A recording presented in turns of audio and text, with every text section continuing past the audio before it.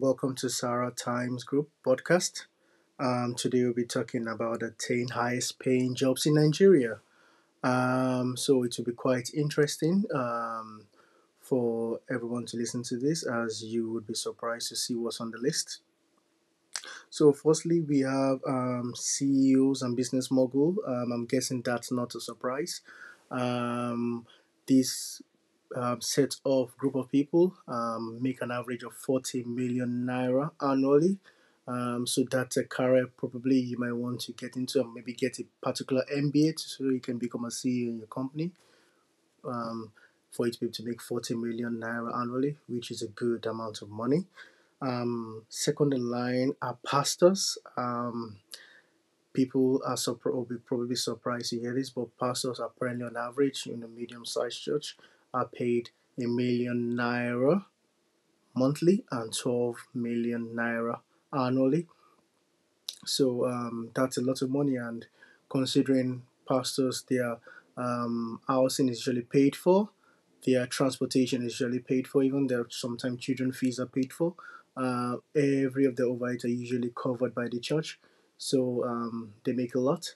Then we're looking at petroleum engineers who make 12 million naira on average. We have aeronautic engineers who make about 11 million naira on average. We have surgeons who make also about 11 million naira on average. We have pilots who also make around 9 million naira on average. Telecom engineers who are responsible for you making calls and browsing your phone with ease. They make also around 9 million naira annually. Investment bankers also make around the same, of about 9 million naira annually.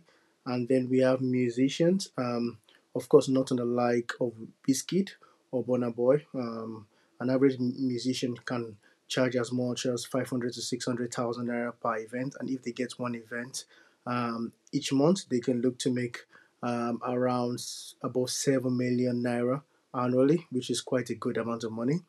And then we have programmers who help solve problem with configuration or write codes. They can look to make above 400,000 naira monthly and above 5 million naira annually.